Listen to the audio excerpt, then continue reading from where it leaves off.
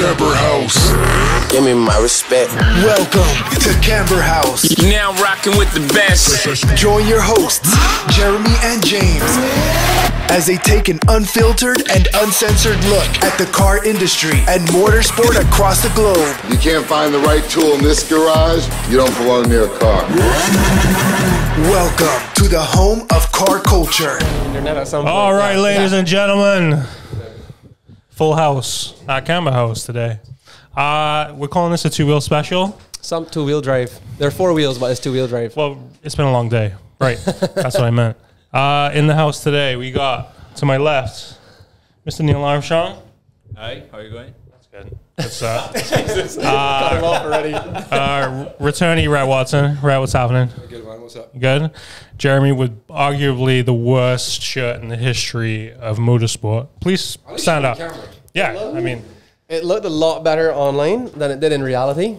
And I don't actually care if you don't like it, because I also don't like it. Good. Perfect. Thanks. Josh Reed in the house. Josh, how you doing? Good, thank you. Good. And the one and only Roger Mayers. Hello. Good. Thanks for coming in today, boys. Yeah, we certainly appreciate it. I think this has been the most requested, well, at least two-wheel drive panel discussion, you name it.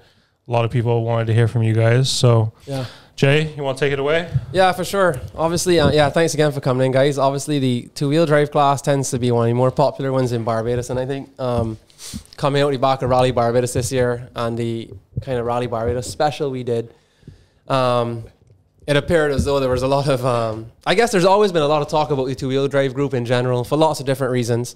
But I guess between this and banning the WRC cars seemed to be a fairly hot topic off the back of Rally Barbados. So we wanted to get you guys in as some of the more experienced two-wheel drive guys. For the record, I did reach out to Andrew Jones, who is the reigning two-wheel drive champion, but he was unable to make it today. So we just kind of pulled together the best of the rest. Is that how we got invited then? That's how, yeah, that's primarily why. Neil is really filling a seat more than anything else. So I guess what we wanted to start with is just like briefly talk about, obviously all of you guys have been driving two-wheel drive cars for a very long time. So just in, maybe Roger, we start with you. In as brief terms as possible, how, can you talk a bit about how you think the two-wheel drive class has kind of developed, let's say over the last 10 years? I would say really good, in my opinion. Grown from strength to strength. We have lost a little bit of competitors. Some like Dane obviously moved on to WRC. So a few people have moved out. But I think the way the class has gone, where it's like a brake horsepower per ton, so it's based on cc's to weight, it works really good. Up to stage, I think when we get around maybe 2,400 cc's or so, and you get up into like wrecked cc's, those cars have a bit of a disadvantage because they're just bigger cars to move through the stages. But sort of like the 1,800 up to 2,400 cc is really the sweet spot. The cars could be 1,900, 2 litre, and they're still racing together. 2,200 cc, still close together racing. Yeah. So yeah, I think it's been working well. Yeah, cool. And obviously your car, well, you've gone through like tons of iterations of your Starlet. Yeah. I struggling to remember what's in it now. But I mean, I think it's cool because both you and Josh actually, like Josh has been driving. I mean, you've been driving the same car from the very beginning, and it's just continued to grow. Why are you looking at me like that? It's continued to kind of grow and develop throughout the year. So maybe you could just share on like a bit about how you feel about where your car started versus kind of where it is now. Yeah, as you said, it was when I started rallying, it wasn't, I really didn't have a vision in terms of where I was going to end up, but I just started where it was easiest for me to start. At the time, that was Group S. Started basic, and over a 10-year period, I would say, kind of developed the car to a point that it became fairly competitive with fastest two-wheel drive guys that are in this room now. And it's been a journey for sure. It is, yes, it's the only car I've ever rallied. I would like to experience something different at some point, but for the time being, it's certainly an adrenaline rush, which I enjoy. So. Anything in particular you'd like to drive? Yeah, sure. There's things. I mean, there's many things I would like to drive. I think whatever else I was to try, there needs to be a competitive group because the competition. I have experience rallying where there's no competition, and where there's fierce competition, and there's no comparison between the two. So wherever I go, it needs to be somewhere that's competitive. So and probably 4-wheel drive to experience that. Okay, cool. Appreciate it. Quickly before we move on, Roger, driving the Zero car at Rally Barbados, are you crossing over to BMWs full time, or what's that? No. What was it like? It was boring, but we still made it a lot of fun. We had music licking inside, AC, and me and Corbs talked the most roll of shite, as you can imagine, especially when I'm going long straights, because they just took forever. So, this is the most banter we ever had on the intercom ever. All right. So, and I just wanted to touch on what Josh said there, where, like, same thing with what I didn't say before, how the two-wheel drive cars are now. Like, the version that my car is now, where I've got it to, it is the most awesome car I've ever driven. From compared to where we started with, like, Starlets and how they used to be, and where it's developed to now, to get into it, to drive it is just pure joy. Yeah, it looks pretty wild from the outside. What's the plan with the Starlet? Because where is it? It's home. It's good. It's waiting on an airbox to come back from the UK, which I've been royally screwed. As usual, everybody blames everything on COVID. Right. So I follow in that there. Basically, COVID has held it back because the gentleman making it is struggling to get raw supplies. But he's back on the job now, and I should have a product by the end of December. Okay, cool. Perfect. Neil, you've been out of the game for a minute. But at one point in time, the three of you guys used to have some pretty epic two-wheel drive battles. You want to talk to us a bit about maybe why you're taking a bit of a hiatus? Hopefully it's temporary. Yeah, we definitely had some epic battles over the years. Some fierce competition. Definitely had a couple of years where three of us were at it, and Rhett obviously, but Starlets were, I guess, closer grouped together. And then got an opportunity to move up to a different ride, so couldn't really not take it. Had to take it in the scheme of progression, the grand goal of progression, I guess. And then moved away from it, and then came back to it briefly, I think, in 2015, and had some issues. I think we blew the engine in 2015 or 16, and decided to take a break. But would love to get the car going again. My goal is just to get the car going, and then figure out what we'll do with it after that, one step at a time. But working on that at the moment, slowly in the background. Nothing. No schedule in mind, no deadline, when it happens, it happens. When it happens, and no goal. But just need to preserve it. Basically, is the mode I'm in now. Just to get it back together, and then we'll get it driving and starting and going, and then we'll figure out what happened. Decide when to go racing. Yeah, exactly. Are you like them and would agree that your car, last you drove it, was at its most epic iteration? Well, you see. No pressure. Once they open that WRC curtain and you step in behind there, you get to experience in terms of driver feedback, you get to experience some things that it kind of gets your brain ticking. It's like, okay, this is how it's supposed to feel. Now let's try to make the Starlet feel like that.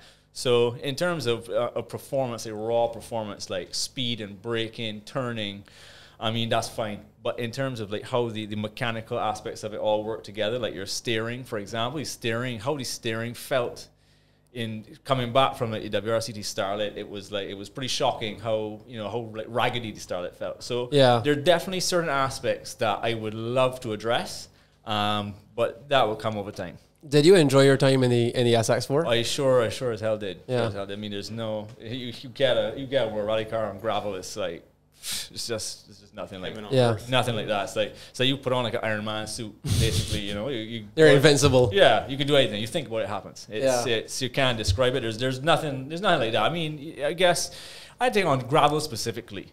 I think about my two-wheel drive car is that it's front wheel drive. So I am coming from a totally different aspect than like Raj and Josh and Rhett. We'll have that steering problem if it was rear wheel drive. exactly.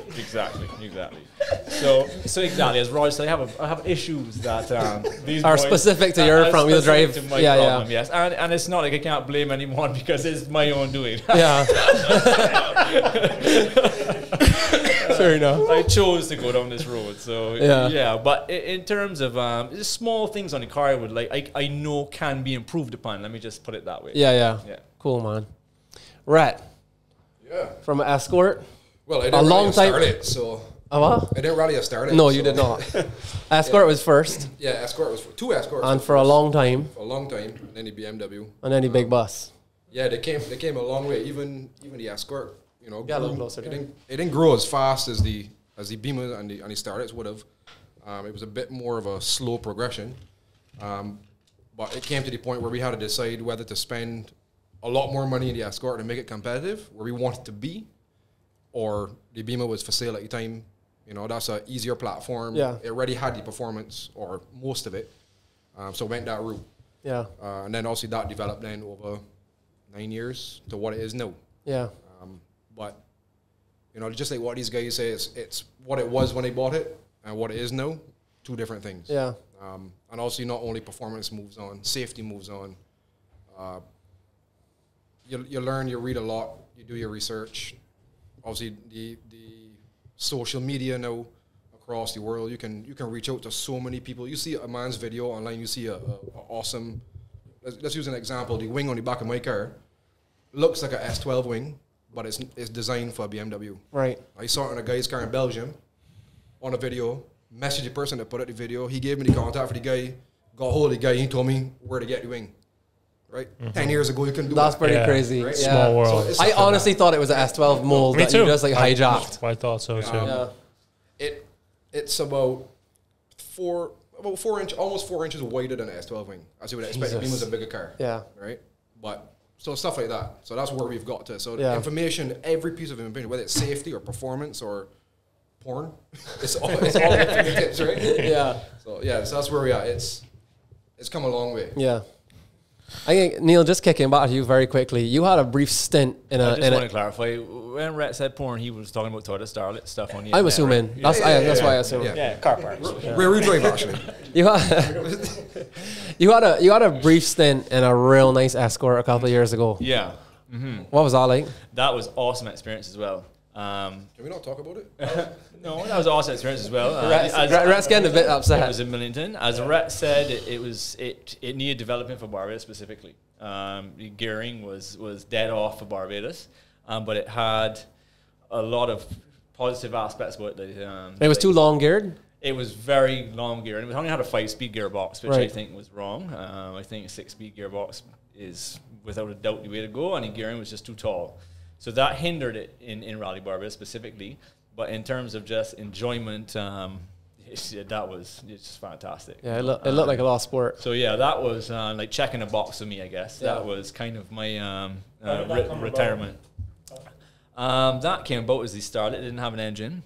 And when I looked at the cost of buying a Starlet engine or getting some sponsors together and using that lump sum of money to do one big thing, that was the option. That's, I mean, when you really boil the cost of these things down, I mean, granted it was a one-off deal, or you have a Starlet engine for a couple of years.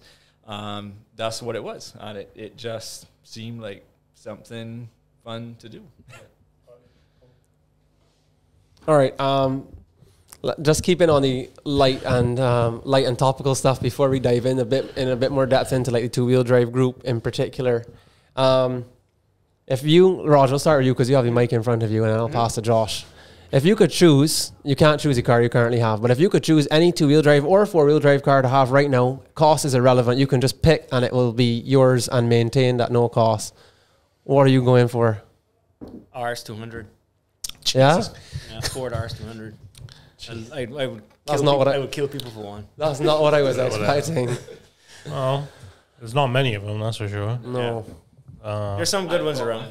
Jeremy would definitely have to add in that caveat that cost was Yeah. Cost is irrelevant. Yeah.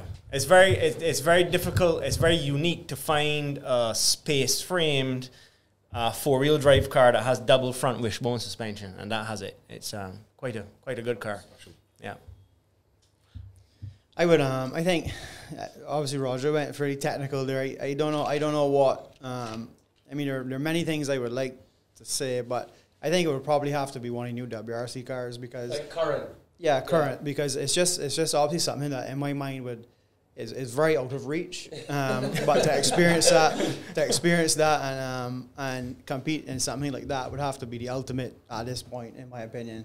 So I saw a video yesterday or day before of Kalle Rovanpera. Am I pronouncing his name right? Yeah. Jesus Young- Christ, young testing kid, on yeah. tarmac. Dude, these cars are like Group B cars on drugs. Yeah. They're the most insane cars like ever. I think the- So I think yeah, the I mean, they have balance to is be. a I little think, better. I think that was a good show. Where's that? Yeah, I think that was a good show, Josh, because they look absolutely insane in the hands of those men. Yeah, there's a lot to be said for in the hands of those men. Fair enough. Fair enough. I think that like Rovanpera and Evans, like this, I guess what you would classify or consider as like the young crop. These boys are sharp. Yeah. I guess maybe they've been brought up in it from very young and been. Yeah, I mean, they've been driving exposed to WRC since they're like 13 or 14 or Exactly. something. I think the boys are very, very sharp. It's insane to watch. Yeah. Right. If I had to choose one, it'd probably be Mirror's Focus. Really? That thing is mental. You see, he used to trick us and tell us it was only like 500 horsepower. Until I drove a car that had 500, I And realized, way more than that. right? So yeah, I've seen it go on the track. I've been in it, and it's foolish. I would definitely rock that for a couple of laps for sure. That's an impressive bit of kit. Okay. Hold on. What are you going here for, my man? Keep on moving on. You don't want to. You don't want anything. I don't know. I Somebody's guess, giving you something. You don't want to take it. As Josh said, it would have to be a rally car, or I'm a bit of an Evo fan. So if it was something you want in the garage, it would probably be like a 05 WRC Lancer would That'd be sick too. just to have and to hold. That'd be sick. Okay. Let's ask the question about the R5 thing and what you guys think personally on the R5 class, if it's good. What are your honest thoughts on the R5 class in Barbados? I think it's great. I think it's a good platform for people that can afford it, that are not looking to build a car in their garage. They're not a homebrewed mechanic. It's a good platform for someone to just come in at almost the top of the level in rallying now, because there's only the WRC cars and there's not much of them that are there.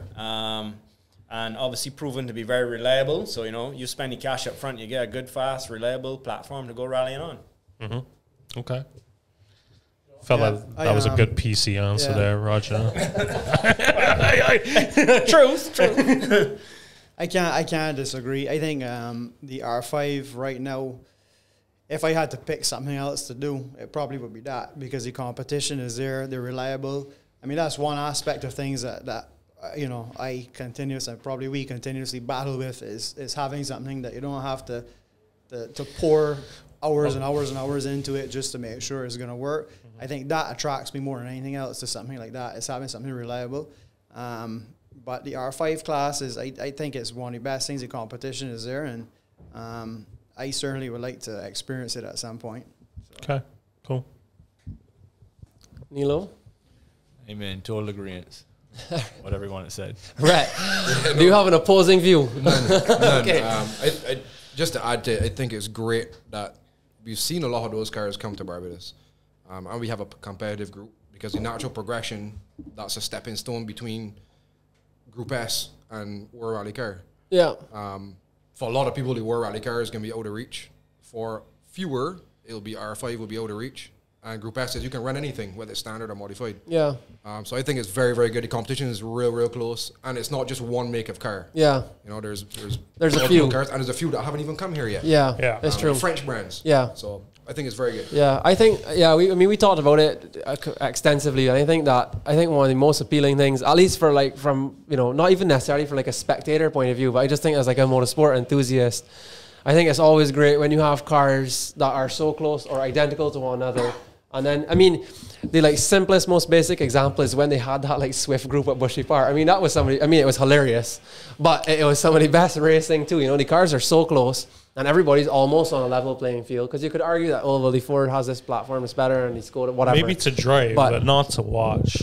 Sure. Yeah, but you know what? Though? I would you. I zone out. But this is part of Are you why. talking about the Swifts or the R5? Honestly, I'm saying Swifts, both. I'm saying actually I both. zone out all of Oh, them. you think they're boring? Not that they're boring. If you stand up and watch one and study it, cool. But then when there's a pack of 10, it's like a bunch of bees passing me. You're like, oh, okay.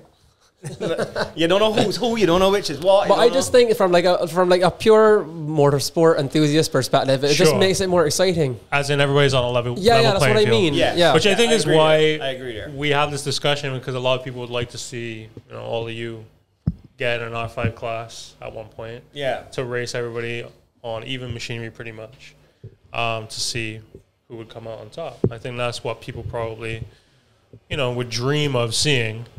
But to me, it's just, I wasn't impressed that much Fair with the enough. R5 class. I just think the Like, other frustrating I'd thing. rather watch SM2 and just see people going, just actually driving the cars. Like, I think the Matt. only frustrating thing that Josh touched on with cars like what these guys rally, and like cars of this nature that are highly built and very kind of custom and specific, is the reliability, right? So like all 3 or all 4 or 5 or 6, they all could start, and it's like, yeah, they got 6 men now that could challenge not only 4-wheel drive cars, but it's like a great 2-wheel drive battle.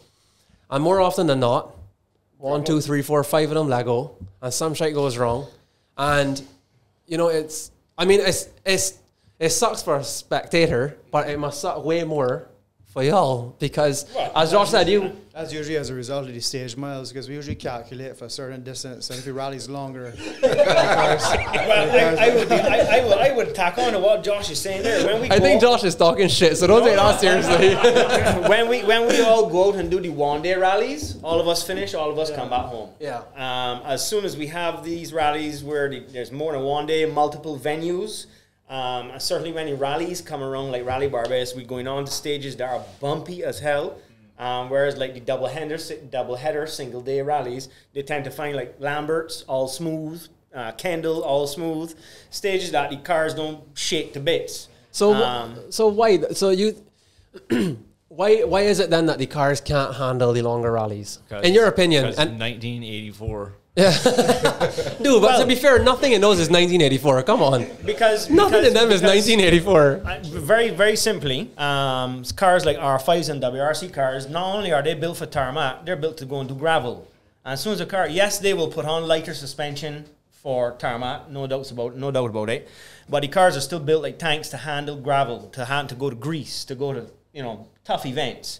And to give you an example, my brother's Fiesta, modern car, they put that down through Hangman Hill, probably the worst condition stage in Barbados, and he has a rose joint on the back that is 1 inch in diameter, the threads, big diameter, hit in a pothole, sheared it clean off. Yeah, we couldn't believe it. Never seen a 1 inch rose joint break in our life. And that's just the condition in the road. So we're building our cars for like tarmac, yes, but not that bumpy and then they drop it and say, oh, gotta swing through Vaucluse. Woo!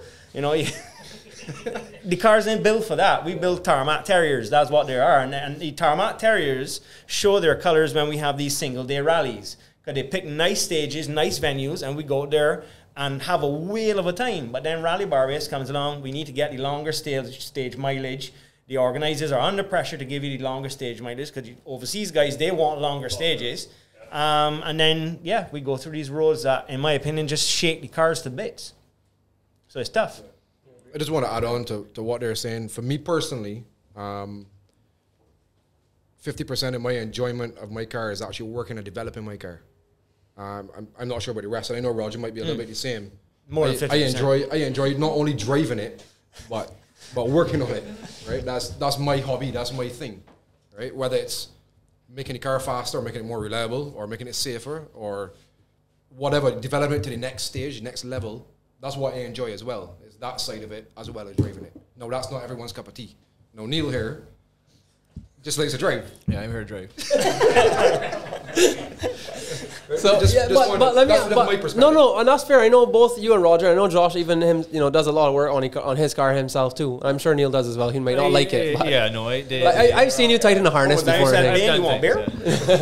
But so I hear you on that point, right? But would you not spend, like Josh? Would you? I mean, I know, because I've years and years back come and helped, basically do nothing, more so company than actually help.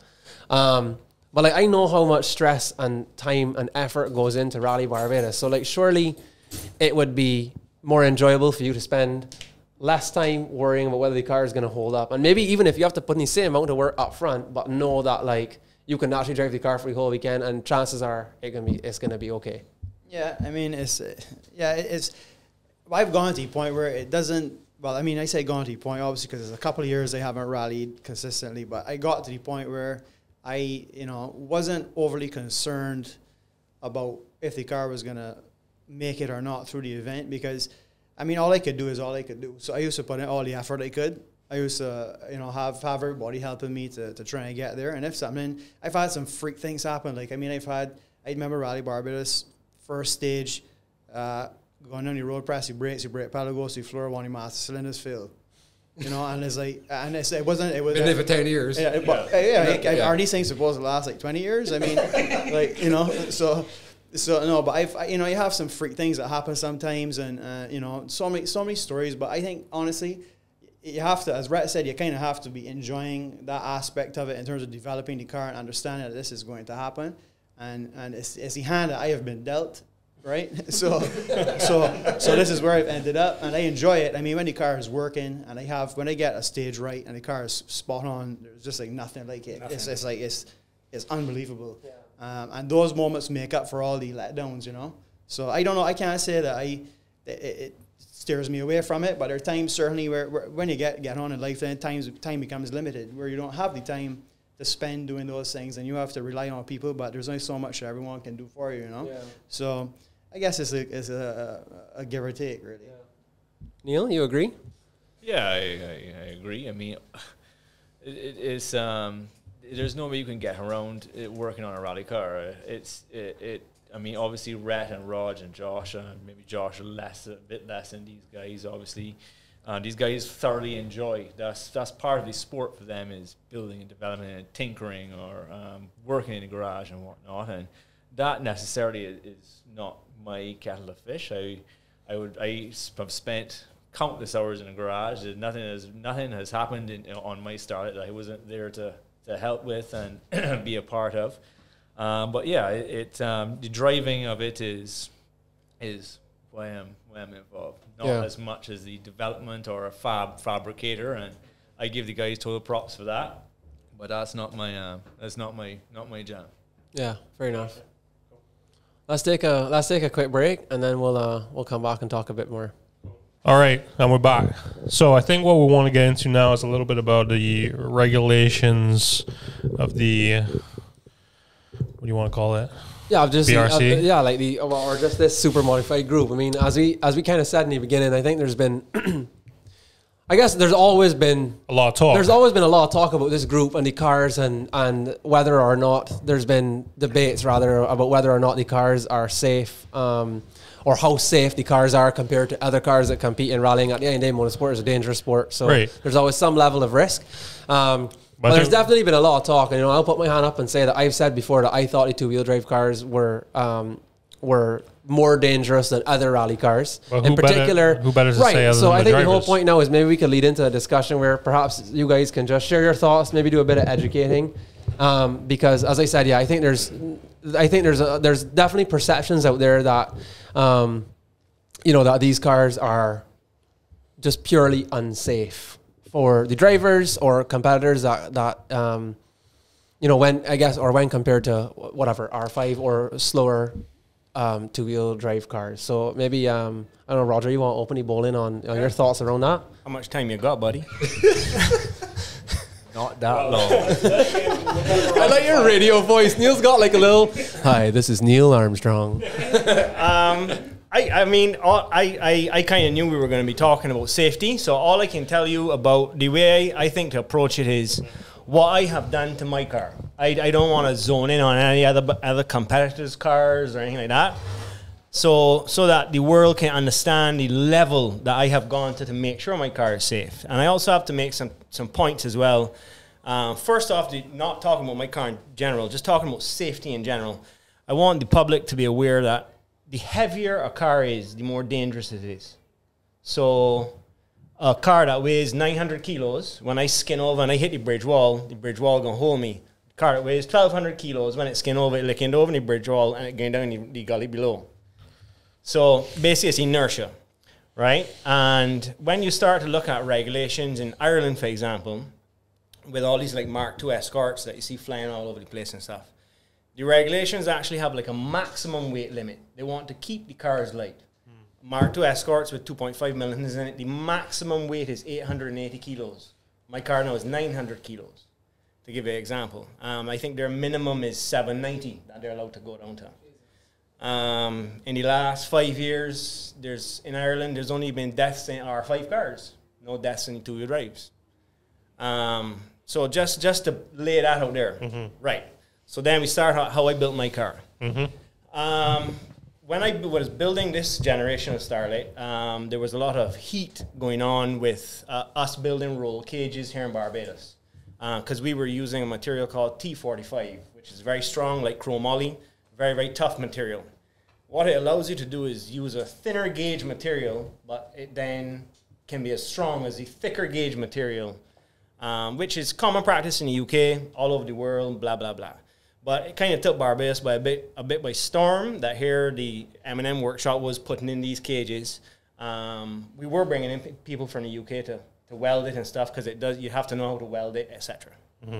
So I decided it was time to build another Starlet. And the first thing I did was we mocked up a roll cage in the Starlet out of PVC pipe. And then I measured the cage up, and these measurements went off to the MSA in the UK, which is like a governing body, like the FIA in a way. Yeah. MSA governs motorsport in the UK. Because I wanted to get an MSA logbook for the car to show how safe the car was. And when they sent the measurements of the cage I mocked up to a place called Myra, which you can Google it, they're like a safety place. They have a wind tunnel, blah, blah, blah. They punch all these figures into like computer. The computer comes back, yes, this can pass a crash. This can't pass a crash. So the first thing I think that they put it into CFD. CFD, yeah. Right. And what are the parameters that they are like, yes, this can survive a crash of what?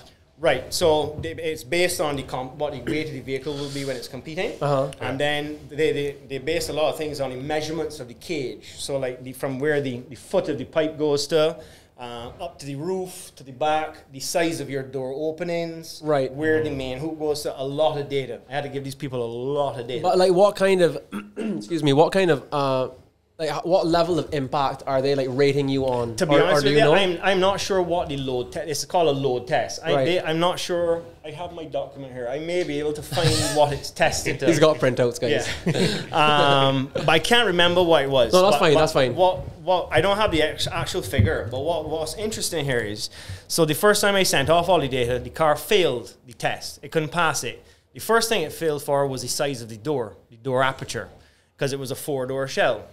And basically, new regulations were that door aperture was too small in case you had a rollover, an accident, we couldn't get you out fast enough. It needs to be a minimum size to get a competitor and like a helper in there to get you out. And that's surprising, because you would think that if you could split that, say, the side of the car. Neil, can you just wait till the mic's there? Go ahead. If not, nobody's going to be able to hear what you're saying. Sorry, I was saying that you would think that it would be safer, it would be stronger if you could split the side of the car up into 2 equal parts and have that pillar in the middle. Yeah, that would be the stronger car. What they say is that it hinders then the people getting a man that can't get out the seat out of the car. Like if you have to cut the seat out and not take the driver out the seat, you need to be able to take the driver out the car in the seat. You wouldn't think about that, right? That's interesting. Yeah. So then, obviously in Barbados, we only have 4-door Starlights. 2 doors are like gold. Yep. So the decision was made to take my 4-door shell and turn it into a 2-door shell by moving the pillar, giving me a longer door. Yep. When I did that, I just scraped through the pass for that. Yep. Then we had to move some other bars around and blah, blah, blah. Anyway, all that was done to pass and to be able to get this. For those of you listening, he's showing us. I feel like this is the big MSA National Safety Cage Certificate. Like, stands up and says, right. And it has a picture of my cage, and then when we cruise through. Chat to the mic there, Rog. Sorry, it has a picture of my cage, and then when we cruise through, pictures of the Starlet, all the cage knuckles. That's the same door aperture I was telling you about. So then they took the aperture on the wider door, because you had to obviously this is a fiberglass. This is a mold that you created, or what? So I'm guessing you had to. No, we're talking metal work here. This is definitely what you need to watch if you're listening. Go and watch it instead, or because you're gonna. Yeah, Josh, get your documents out. Rhett, you got yours? Don't let this shock you. That's what my car looks like with nothing on it. Right? So this bar here, that B pillar, Yes. right, was originally probably there. So you moved Right. it back like We moved it back, foot? I think 8 inches. Okay. 8 or 10 inches. And then had to turn the 4-door shell into a 2-door shell, right, in essence, to be able to get that opening to pass, I gotta take a picture. We're gonna put it on screen. Okay, we'll put it on the screen. right? Yeah. So that's to give you an idea of the lengths That that you've I gone But to. let me have ask gone you, to. let me ask you a question, or maybe one of you guys can answer, because I'm not surprised to see that you've done all this. My gut tells me that this is probably not the extent that every single two-wheel drive competitor goes to. Probably for a bunch of different reasons. One, they may not feel the need, and two, I'm assuming this whole exercise was not particularly cheap and or easy. When you flip that one over, you'll see the problem. But Don't put that one on camera. Oh, okay. Oh, don't put that on camera. We'll look at that after then. But no, I mean the extent to which you've gone obviously is significant. But I like Josh. I mean, but Josh, I don't know if you have. I guess yeah. I mean, do you have any kind of thoughts or around your perspective on kind of some of the things Roger has said? I'm not trying. I just want to have a discussion about this. I'm not trying to say And that. I'm not done yet. Let Roger continue then. Go ahead, Roger. Go ahead. So no, basically to round it all off, I had to move that pillar to pass these regulations. Then all of the lengths of the pipe were put into this CFD at Myra. The car Right. passed the crash test. Yep. And basically that tells you that the car is safe, that you get into an accident, you can hopefully live. By any day, motorsport dangerous, right? You get an odd thing You have the like best chance. Panton. You have the where best chance, Do yeah. you think Panton thought that he would ever run through some oil field pipe fence?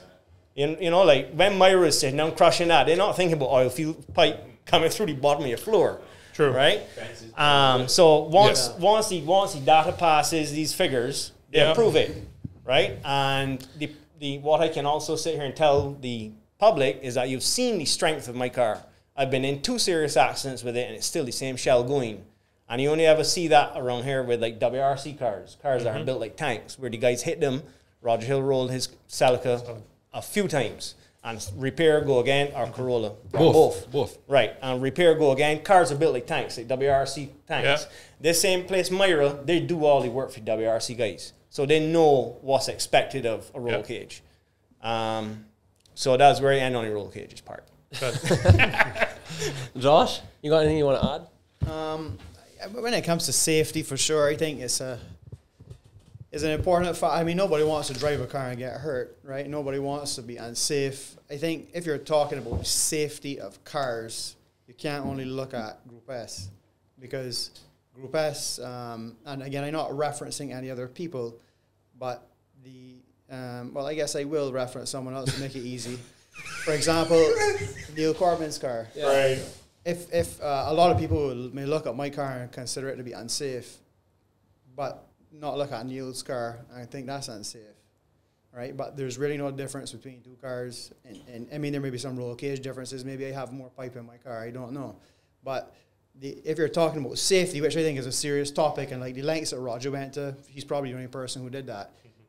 But it's something that I think, sure, there's room for improvement. There are things that we can do to maybe make the sport more safe. Is it unique to Group S? No. I think it's something that is wider than that. The difference between my car, and again, I'm drawing like Neil Corbin's car or Jamal Brathwaite's car, like those guys are doing the same top speed as me. We're doing the same top speed. The difference is the speed in which I get there. Right. So going through the kink at the top of Kendall, we're all going through there at the same speed. It might give the impression that my car may seem more dramatic because of the sound and whatever else makes it that way. But the truth is that the safety of the cars have to be governed by how they're built. And I mean, if you're building your car to a standard and you're doing what you need to do to keep it safe, I think classifying the cars as unsafe, I think, is probably not a fair comment, right? Because you're dealing with a whole wide range of cars. Because again, the difference between my car and all the other 2-wheel drive cars, bar 1 or 2, is that is very little. I mean, yes, I have fiberglass on my car, but aside from that, and that's not even, that in itself I don't think is a safety concern. But I think when it comes to your rules, the question needs to be asked, what is it you're trying to achieve? I actually do. There's a lot of talk that I hear watching the programs and stuff before that the Group S needs to be looked at. I'm not a diehard Group S man, just to put it on the floor. Like I'm not like bound to Group S, and I don't think that Group S is the best thing ever. I just, that's where I am. But if someone wants to make a change, I'm not opposed to change. But there needs to be a reason for the change that is going to benefit in some way, whether it be safety or making it more affordable or, you know, encouraging more people to get involved in the sport. But certainly a lot of effort goes into the build quality of my car as well. We put a lot of effort into what we do, making sure we put good stuff on it so it's safe. And yeah, it's a smaller car, so is it fair to compare it to a car like Rhett's? In certain instances, there are different accidents that can happen. If, as Roger said, if Rhett hits a bridge wall, he might have a more dramatic accident than if I do. But if I have an incident where I hit into something that requires some sort of cushion between me and the accident, then Brett might be in a better position than me. So it's just so difficult to classify the cars as being unsafe because I don't think that's... And every accident is different. Exactly. There's so many variables. So I am all for safety. I don't drive... If my car was unsafe, I wouldn't drive it. Right. I wouldn't drive it if my car was unsafe, full stop. Yeah. So I think that in itself maybe... And bear in mind, all the WRC cars, R5 cars, they're all much heavier than us. Yeah. Well, not me. No, not right. You I got a little tank there. You think that this conversation stems from, well, where does it begin with? Is it like just people watching? Is this competitors in WRC class or R5 class that I say don't think these it's things? any of that. I think it's just Wait. uneducated people. Right, so they're just seeing cars because obviously they're getting faster because But more work's being done to we them. So spoke they about are this. thinking that because the cars are so light, that they're a death box. Yeah. So we spoke about this before. Actually, I think it was only Neil was here at that point, and you guys. Where rallying came from to where it is now. Back in my dad's day in Group S, he had a 500 kilogram Volkswagen Beetle, right? Yeah. Running in short pants and a t-shirt and a helmet, barefoot. You know, those guys thought about it on a Friday, built it on a Saturday, raced it on a Sunday. Our cars can't do that. We can't do that with our cars. Similar to Roger, obviously I didn't go through the exercise with the MSA with him because he did his car locally. My shell was built in Ireland. So all that was done by the company that built it. Well, the body shell itself. Yeah. So I didn't have to go through that whole process. They just supplied me with a document when it was finished. Here you go, this is the certification. And I'm sure Barry has the same thing for his car. I'm not sure about Neil, but I know Neil's car was done professionally by a reputable company that builds these cars all over the world. So it's safety, yes. I wouldn't, like Josh, I would not drive my car if it was unsafe. It just...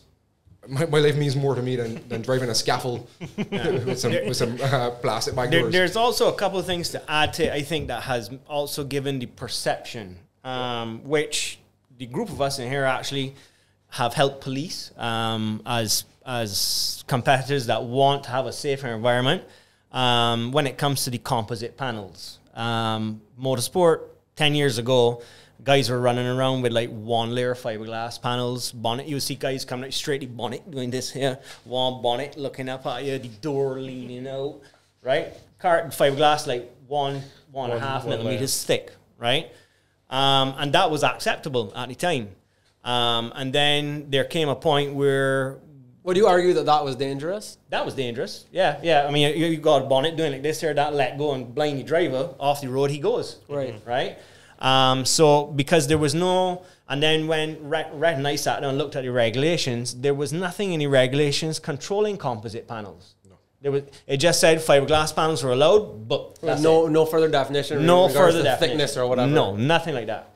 So in 2016, I sat down and made a regulation, and the club has actually adopted it, and it's gone in there, and that's for replacement body panels. And then we come in here and we say the doors now have to be 5 millimeters? 4 millimeters thick. We have to have test holes to measure that. If you go with a carbon Kevlar, it can be slightly thinner because carbon Kevlar is stronger. And like to give you an example of the level I go to, the minimum here is 4. My doors are 6. Right. And the video that we posted on Facebook earlier, those doors were 3.5. They're not even up to the minimum here. Right, yeah. Right? For those of you who don't know what he's talking about, Eminem and Watson Racing put together and did a video dropping some kettlebells on both fiberglass and metal doors just for comparison from 9.5 feet. So you can check that out on their Facebook page if you want to get reference to what Roger's talking about. So, and just to touch on it there, so we came up with this rule to do this, to try to bring safety in there, because my opinion is just because something is fiberglass or composite, don't ignore it. It's a wonderful material. Formula 1 cars are all composite and they're very safe. If it's used right, it can be very good. You have the problem with fiberglass doors, for example, where you go and look at a competitor's car and he's got a fiberglass door, and where it goes on, his door hinges is just a bolt and a nut. Well, you could hold on to that door and pull that straight off of there. So what we've done here is, where it's in the regulations, where that is, we then fiberglass in a steel plate with your nuts. So that's glass into the door. So that can't go anywhere. Right. Not there forever, right? What's proven to be an advantage in the composites versus the steel, which is shown in our test, is it's able to give and deflect. Right? If you watch the kettlebell fall on it, so it rebounds almost. It bounds it back off. Yeah. Steel, not the same thing. The steel is just going to take it all in and come at you. Right. Right? Now, you may ask, well, why aren't the WRC cars now running composite doors? I asked myself the same question, because I think they're running metal doors. The whole car is composite apart from the door. Yeah. The only reason I can think of is for dust and sealing, because a metal door, composite has give. Flexibility. You're dealing in gravel rallies, wet rallies. You want a door that will seal onto its door rubber all the way around. You can't afford for dust to be coming in there with a 30-mile stage, right? Right. You go mad. Yeah. That's all I can think of. I haven't been able to speak to someone on the current WR scene to confirm that. That's my only reason I can think why they are, because in my opinion, from what I have watched online, my research, composites are far better than metal. Once used in the right thicknesses. Is it possible that the metal doors would, in the event of something, like the same, you gave the example of when Panton left the road and had the oil pipe come through his car. Is it possible that perhaps the metal door would be more resistant to something coming at it like that? Depends on the composite. Rather than an For impact? an example, my doors are carbon Kevlar right. at 6 mil, and at 5 mil is what a bulletproof vest is. Right. So puncture of a Kevlar door is... yes, it's going to be hidden. It's possible, but it's less likely than... Right. And I would, and that would be stronger than a metal door? Definitely. Right. And to answer you, Jeremy, as well, I would point blank say no. And the reason that the steel door would be weaker than the composite. Stronger? No, the steel door is weaker. So the composite right. would be strong. Oh, sorry. In Panton's accident with the oil pipe. Yes. The composite door, I think, would do better, because, and the reason I can say that straight off the bat is because the metal doors are not like road car doors. All of the bars inside, like your safety bars which we did in our test, we cut them out, because everybody that has a metal door, they gut it. All that's there is a little 1 millimeter metal skin. That's it. Right. All these safety bars that the manufacturers put there, they're gone. Yeah. Right? If those safety bars were there, like in Panton's accident, and then you compare that to a composite door, whole different ball game. Right. Then we would need to take a composite door and glass in a piece of steel to compare that level of strength. But comparing just that metal skin to like a composite that you're tripling, quadrupling the thickness, no chance. I know that he cannot be here to defend himself, but should we bring up Darrell's accident in this, because maybe that has some bearing on? Well, I think not on composite. Not on composite, but I think that Right. I think Darrell's crash was I think that definitely put a little bit of spark in the whole two-wheel drive fire, right? Like that. I think after, and I'm not saying that that is correct, but I just think after his accident, and thankfully him and Russell are okay, but I think that definitely, like after that, it seemed to like spark up from some other competitors and people that I spoke to, and other, I guess, just motorsport enthusiasts, that you see, there's a way we need to get rid of these two-wheel drive cars. Look at what happened to Darrell and Russell, when that could have happened realistically in any car. Look at what happened to Panton's car. Yeah, true. Swiss Yeah. cheese. Same rally. Yeah. Swiss cheese. Yeah. Well, don't say rally. Year after. Oh, year after. Yeah, Sorry, still. same rally bar race. Yeah, Yeah. but Yeah. and like, And both accidents were the extremes of one another. One was a sudden stop, yeah, and one was a roll that continued, but just happened to have a lot of dangerous debris in the road. yeah. So there's no comparison between Yeah, the two. I mean the first accident that I had in my Starlet up in like Mount Gay, Luke Hill, that I came to a dead stop at a tree. I was doing 64 miles an hour when I hit that tree, and I just came to a dead stop. The biggest damage I had was from the seat belts, which I think is what Russell and Darrell had as well. Since then, I've learned from the accident and changed how some of my seatbelts are done to avoid that.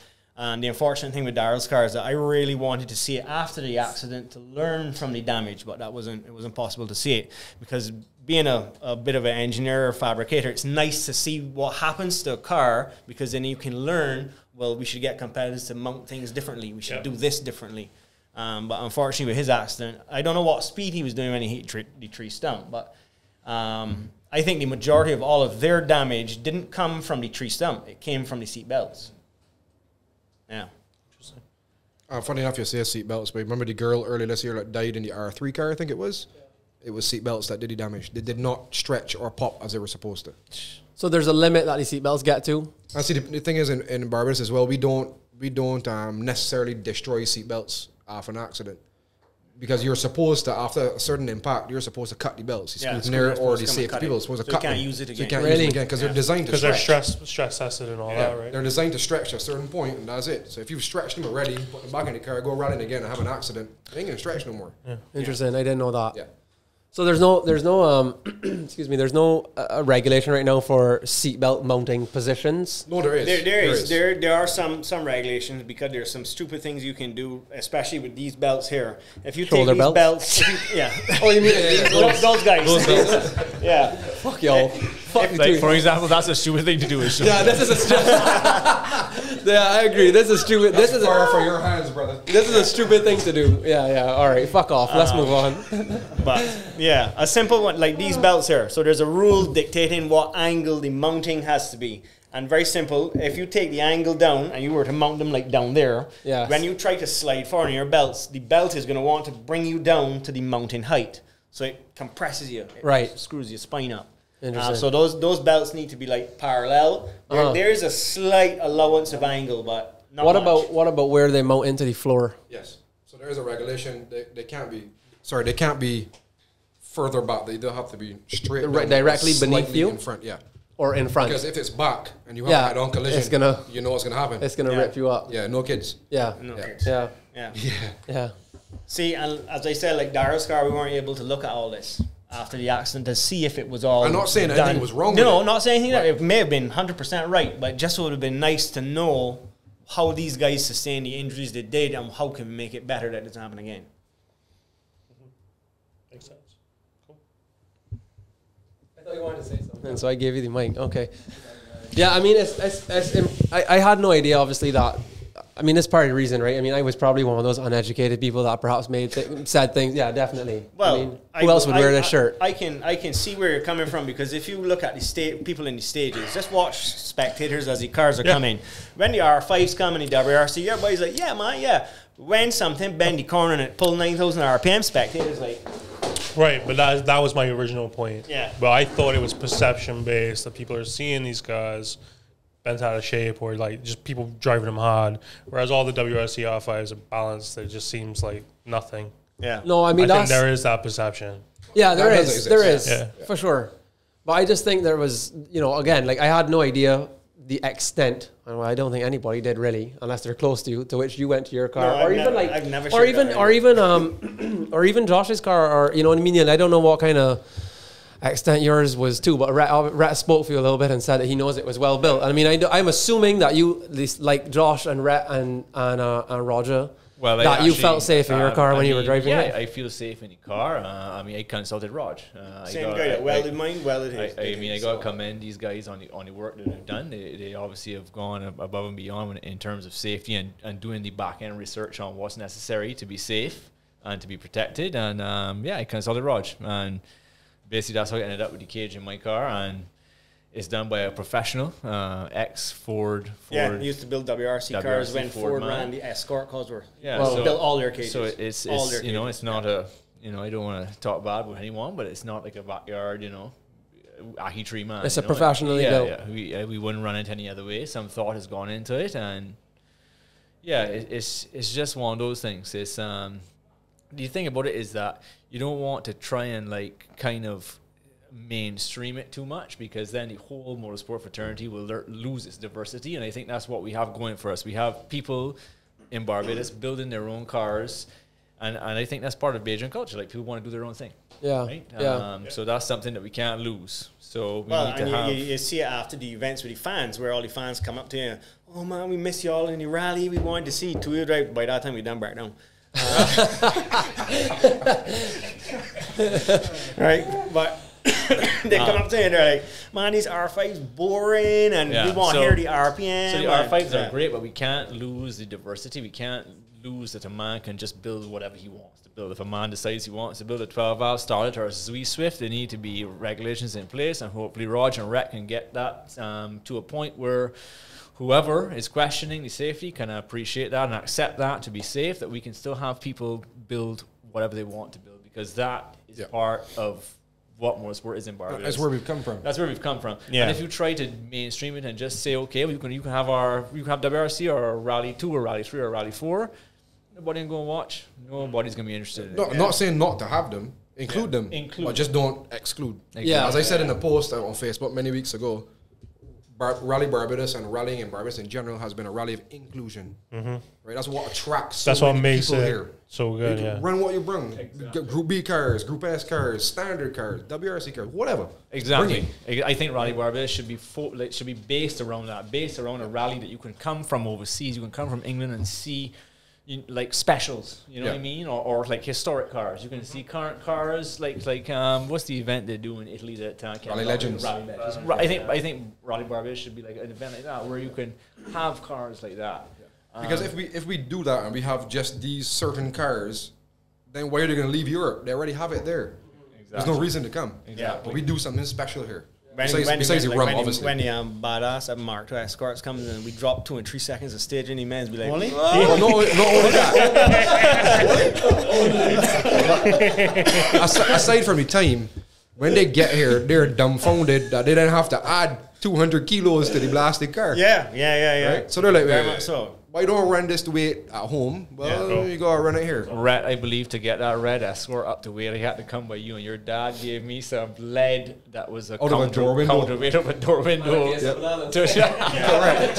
to basically strap into the back of the Escort to get it up. And I had a fat and Barry Ward. I definitely think that as we're talking on weight, there's this old school thing, and maybe it's in the Rally Club, maybe it's just in Barbados in general, that the cars just need to be heavy, that as soon as they're too light, they're unsafe. No, I would agree. You don't want a buggy going down your road without any steel frame around you. Just a fiberglass body is a problem. Yeah. But technology has come to the point where we can build lightweight cars very, very safe. And the lighter they are, as I said earlier, the less inertia when you make a mistake into the accident. So, yeah, just to add on that whole thing with the weights, you see it all the time, as they're saying, you got guys come from Ireland with these Mark II Escorts, and all the time like, oh, you want to run in this group? Well, you got to put in 100 pounds of lead. I mean, my Starlet, I've got 120 pounds of lead in that. I think that I said earlier that I don't have a problem with change, but anytime there's going to be a change, there has to be some positive outcome. So if something's not working, or something we need to evolve to something different, then I could understand it. To this point, honestly, I don't quite know exactly what change has been. I've heard things said about changing Group S and relooking the group and that type of thing, but I'm not 100% certain of what that change or what it is that's being proposed. Right. And I don't know. I've heard things. I've heard several things about the weight. I've heard about allowing cars to come and compete that can't currently compete with the two-wheel drive cars down here. I've heard safety. I've heard all these things. And if someone has a logical reason to make a change, and it makes sense to me, I don't mind it. Like weights, for example, I adding weight to the group personally doesn't affect me because my car is overweight anyways. But aside from that, I don't know what value that's going to bring in terms of safety or allowing, like if you add 50 kilograms to my car or to my weight, or you add 50 kilograms to Roger's car, that's going to make very little difference. Right. In the grand scheme of And things. it's 50 kilograms that we have to find somewhere Fine. secure Right. that when you Yeah. get into the 10G accident, it doesn't pass your head. Yeah, like a going missile. straight out. So I'm not opposed to. I certainly am all about evolving to something new, but it just needs to make sense, you know. And right now I don't think every car that you want to bring here, there is somewhere that it fits right now. Yeah. And that in itself, I think, is a good To- recipe. Do the regulators collaborate with you? Are you guys involved? Regulator right here. Right. I'm not the regulator. Don't mind Jeremy. Or one up? I just chair the Right. But are of you which Roger's on as well. Right. And it's all drivers that have engineering or mechanical mind. Jeffrey Elliott. Yep. Edward Corbin. Neil Armstrong. Roger Skeet. Derek Edwards. There's a few Right. core people and from varying groups, from WRC down to Group 1, right. that look at the regulations. Now, I will admit it's not 100% focused on safety, but it's focused on making sure the playing field is level, Good. right? Seeing Okay. what the next evolution is, what's coming, what's going. I mean, just even in the last, even in this whole segment, I've learned, and I've learned things from hearing all y'all speak that I otherwise didn't know. And I think there's probably a lot of people out there who perhaps came in with a similar perception. I mean, not that I was not strongly against these cars, but I had a perception that shit, as sick as they are, these things can't be safe. But I don't necessarily feel that way anymore. Especially the extent like Roger showing a half gun of his car with like ridiculous amount of cage and stuff going in. I mean, but I do agree with Josh. I think that ultimately, people can sometimes be very averse to change, but if it makes sense and is not just adding weight in the car because somebody thinks they need to be heavier because that's going to make them safer, clearly Roger has demonstrated that is not the case. Well, working out in Ireland, working out there. Yeah. And not just Ireland. Yeah, lots of other Belgium. places. Norway. Yes, they got Estonia. yeah. They're all over the place. Yeah. I mean, all right, we can brush that one aside. I think that was a good one. I wonder if you guys have thoughts around like what do you think the future holds for this group, these types of cars? Where do you see them going? Maybe individually by car. Doesn't Because Doesn't matter what. Doesn't matter. Why? It has to take its natural progression. Right? I might leave. Look, Neil left the group and went WRC, and Dane joined. Stuart Maloney came with a Citroen. Josh stopped for a while. He came back after a couple of years. You shouldn't throw away something because no one's interested in it or it's. I don't mean to throw it away. No, as in it's come down. Right. In numbers that Ian Warren is not in it anymore. Yeah. In that group, so that group was really hefty, and like every other group, WRC group did it for many years. You had a lot of WRC cars, and you had a little bit. Yeah. A lot. It's just a cycle, right? So you don't fix something that's not broken. Yeah, that's fair. Roger? That seems anybody with a bit of money would get an R5. You need a decent amount of money to get an R5. Yeah. And the thing It's with the the first R5 pass. is that then on tarmac, in my opinion, on tarmac, then it's still kind of boring. Sorry, just not across you. To drive, so you go ahead. Just as on the tip of my tongue, this conversation I had a couple of days ago with someone saying, "Oh look, your car is just as much money as an R5 car." Yeah, but over the period of 10 years, I didn't foot that bill. That's a big One time. People Yeah. need to understand Right? that So too, they have to right? understand that as well. And the person that told me that is very, very shocking that he would say that because he's a guy and he know. Right. I've heard that multiple. We've heard that too, even here. So we've heard it from So that I did. multiple people. Yeah. The amount of money that y'all have sunk into these cars. Yeah, but it's You should just buy an R5. exactly. But That's- everybody's It wasn't like the check was written all at once. Oh, exactly. like, and Josh too. Like 10 years. How long was your start? Like 5 years. Easily 5 years. Exactly, and your start has been like 20 That's years an probably. ongoing Like saga, yeah, that- you know, that's it's just version 3 Yeah, now. I think certainly if it wasn't for Group S and how Group S was structured, I never would have gotten where I am now. Never. Yeah. Just because never being in a position to just foot out and out purchase of something at that level.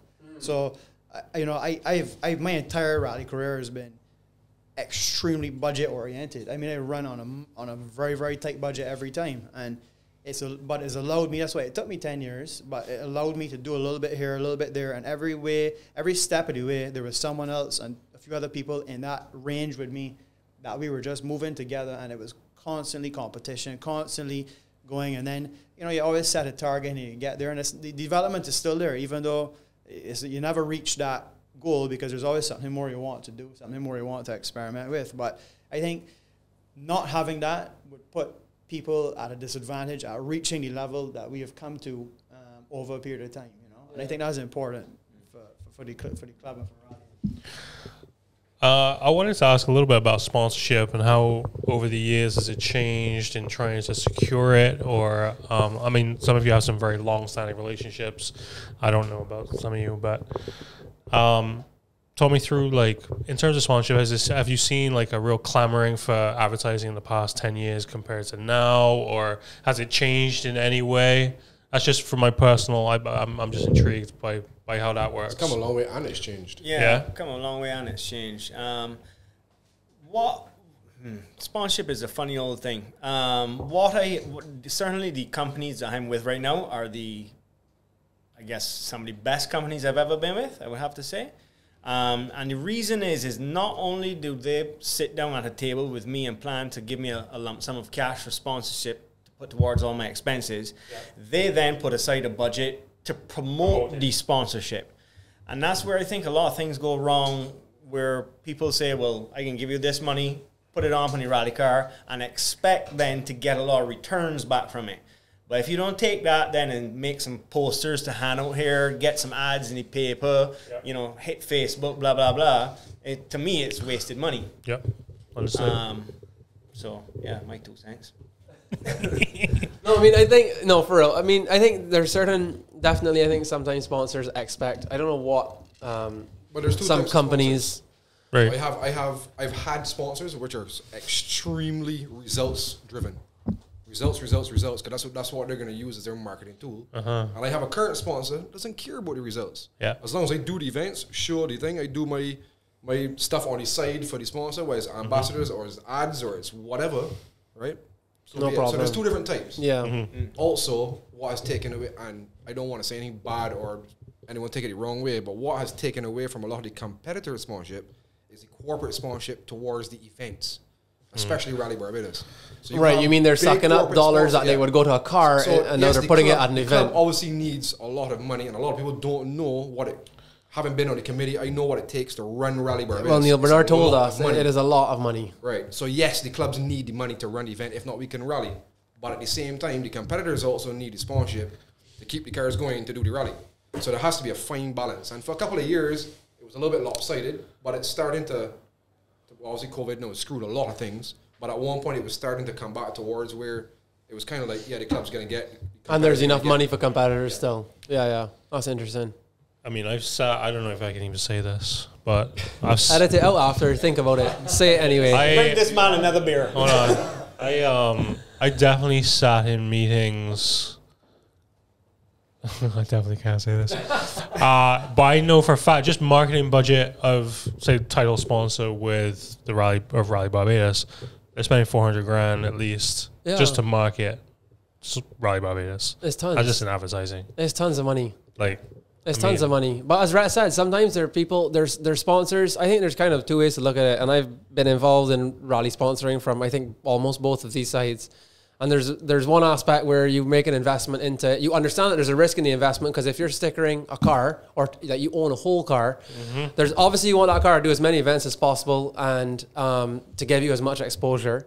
But you accept that there's a risk that this car could break down and, or God forbid, have a crash. And you can't, that. And if it's out for a bunch of events after that, you're not going to say, oh, well, I gave you X amount of dollars, but you didn't compete, so you need to give me back money. So there's an inherent risk going in as a sponsor.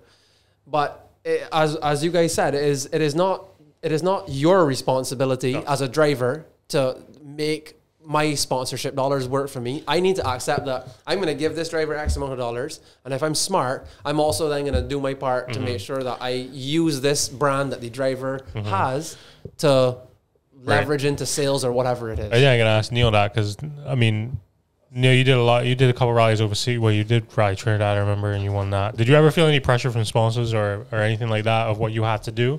I don't think I ever felt pressure in terms of results-based pressure. But I mean, as a personal thing, I have definitely felt pressure in terms of your responsibilities of them making sure they got their marketing dollar back from what they were giving you, and dealing with marketing people, which definitely was not my strong point. I think it's easy for it to turn into a bit of a circus, which again is not my jam. But I mean, yeah, I don't think I ever felt. I guess that Simpson was it definitely had some results-based pressure being put on you. But yeah, that's the name of the game. That's just how it is. You know, people giving you money, and it's a job. They're giving you money. They want to see something in return, and it's just like some employers. Some are more strict than others, or some expect more from their employees than others, and that's just how it is. And you have to just kind of weigh the pros and cons and find yourself sponsors where you feel comfortable. You know, some people like me might want to not do certain things that other people are willing to do, and you just need to build relationships over a time where you can get enough money to do what you want to do and leverage your time, what you're willing to do. And it's a constant balance, I guess, in those two areas. Appreciate everybody being candid with that. Yeah. Okay. No, the sponsors are very important. Of course, absolutely, 100%. Well, not only for y'all, but for the rallying in general, it's anybody without them, it wouldn't happen. Anybody need sponsorship? Big platform, because everybody would probably, I'm sure. No one's gonna refuse it. Yeah, I don't think anyone. Nah, I got enough. You want to end off with what the plans are, future ways, Raj, with the car. When's it gonna be back? There's a couple of events coming up. Yeah, you're gonna be ready. You're not gonna be ready. No, I'm not getting this airbox till December. So first event next year, I'll be back out. And what about Barry? He's doing the event coming up, and the car's been down for a little while doing the airbox, but obviously I've been picking at other things. Anything you want to share? No. Okay, cool. Okay. I tried. Joshua, what we coming back out? How much how much you gonna pay for information? Hold on, we gotta ask Josh what's happening, because hold on. Yeah, that's exactly what it is. What? It's still 50-50, right? I think a lot of people had questions on, you did the event prior to Rally Barbados, and then we didn't see you. What happened? I did the first event that I drove. The sprint. Well, actually, the first event I drove since I took a break was last year, the end of last year. Right. But I had multiple issues with the car. It just wasn't ready, because we changed some things with the suspension, and we changed the wheel size and different things, and it just didn't work out well. So we kind of went back and redid what we needed to do, and then we drove this event before Rally Barbados. Yep. And that went pretty good. And I certainly want to get back into more regular competition, but I'm definitely not going to be back at the stage where I'm going to be hitting it hardcore all the time, every single stage. I mean, every single rally.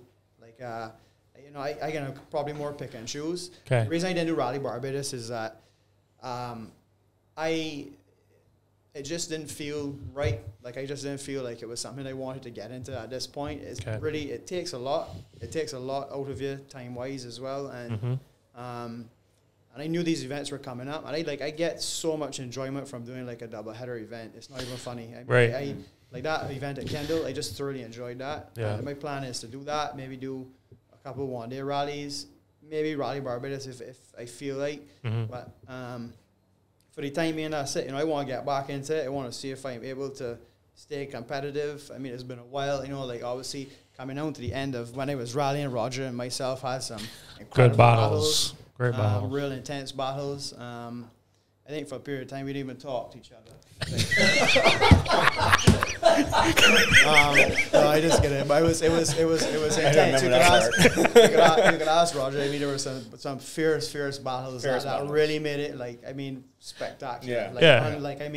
You couldn't literally you went out there and you could not blink. Yeah. Could not blink, and you guaranteed it every single time. There were other people who were there and thereabouts as well, but every single time we were, it was really an experience. So I mean, will I get back to that point? I don't know, because Roger's obviously been, he's been competing for the last 3 years that I haven't, and I mean, done some work with the car and gone faster. So I don't know if I would get back to that level, but I mean, certainly we're gonna give it a go and try and see how we compete. You know, how competitive we can be. That's it. Throw down the gauntlet. See what happens. That's right. You know. Right. Cool. Right. Yeah. Wait. I thought he was gonna. So you're still gonna use the Starlet, right? You rebuild. You doing any rebuilds, or you just it's almost ready? No, no, I still I mean, still using the Starlet. We have changed some things on it, right? Okay. I mean, we've changed some suspension. Still Aero. we got a new aero. We got a new aero. We got the engine is still the same size engine. Okay. Car's a bit heavier now because put on bigger wheels and that type of thing. So, but still, it feels good on the 15s. The car feels really nice. So I think it has potential. Okay, certainly. cool. Yeah. In the meantime, we'll just wait for Neil Corbin to get a bigger engine, right? Yeah, was it you or someone you were saying last time? Neil needs to just get an 18 and stop playing. just stop fooling around. Yeah. Right. Just come and do it. Yeah. Come in and play with the big boys. That's it, right? Neil Armstrong, That's when are it. you coming back? Nipping. Hopefully mid to end of next year. I would like to do like a car zero. Like to do that With your Starlet? with the Starlet. Oh, okay. Just to feel it out. Yeah, just feel it out, shake it down. Are- The issue with the Starlet is that I don't want to get in a dogfight with these boys at this stage. Think I'm past that. But would like to come and But come listen, have a little fun. do you share their kind of perspective where they both you guys said that you enjoy kind of these shorter one day or double header events Most rather than a definitely. Rally Barbados? Oh, that most Love definitely them. that's where my focus is for sure. Rally Barbados is just as Josh said, time consuming, but more importantly, very very expensive to do. Morning event in St. John or anywhere like that is just perfect. That's where I would like to be. So I'd like to give the car a little shakedown middle of next year, and then going forward from that, pick and choose some morning events. Hopefully that Josh and Roger are not doing. You're gonna wait to see the entry list and I'm like, good. Yeah. And turn up. Yeah, that's what Yeah, I'm gonna do. fair enough. Yeah, that's the plan. That's the plan. Rhett, you seem to be the only one that takes it seriously in here. I'm just kidding. Well, not judging by Rally Barbados. I actually spoke with Andrew Jones a couple of days ago, and those guys, him and Barry and Neil Corbin, all them in a fight for these points and thing. I said, "Well, Jones, don't worry about me. I think I can stick to this skating around thing." You win too many of them. That's why. Well, it was that. And honestly, truth be told, Is it lonely on the top? very. Yeah. No, truth be told, I have a lot on my plate at the moment, and next year might be a slim year for me. I might just pick and choose events. Yes, Rally Barbados, because I have sponsors that, we need to do Rally Barbados to get the mileage, but it might not be all the events. Life goes on. I have stuff that needs to be done and dealt with. Yeah. Whether it's going to be competing for the win or competing For sport. for sport, skate around. To tell you the truth, the skate around was pressure free, not a care in the world. We had conversations like Corbs and Roger did, me and Bradley. He was telling me, all right, I got enough people here, skate it here. Yeah. So that was it was a nice change. Yeah. So that's going to continue for the next event next weekend. Good man. Nice. More skating next weekend. Good. Yeah, tossing out your time card. Not worrying about your times too much. Good man. That's Let sporty. Jones and them boys going. It's always Right nice to thing. see the BMW driven that way, not gonna lie. Well, I tell you, it's sketchy. It's long, huh? It looks so. That was stick between some cut rock quick. Yeah, for sure. All right, get out of control. No, that's good action, man. Cool. Well, boys, anybody have any parting words, anything they didn't say that they wish they could have said before we close off? The only thing I would say is I don't really think that Josh and I were able to get over to the public how effing awesome our cars are to drive. It looks like it. I will say that. As Josh said, when you get that good run, everything is where it's meant to be. All the notes are on point, and everything has just gone through. It is better than sex. And from another competitor, I ain't getting in the car with neither one of them.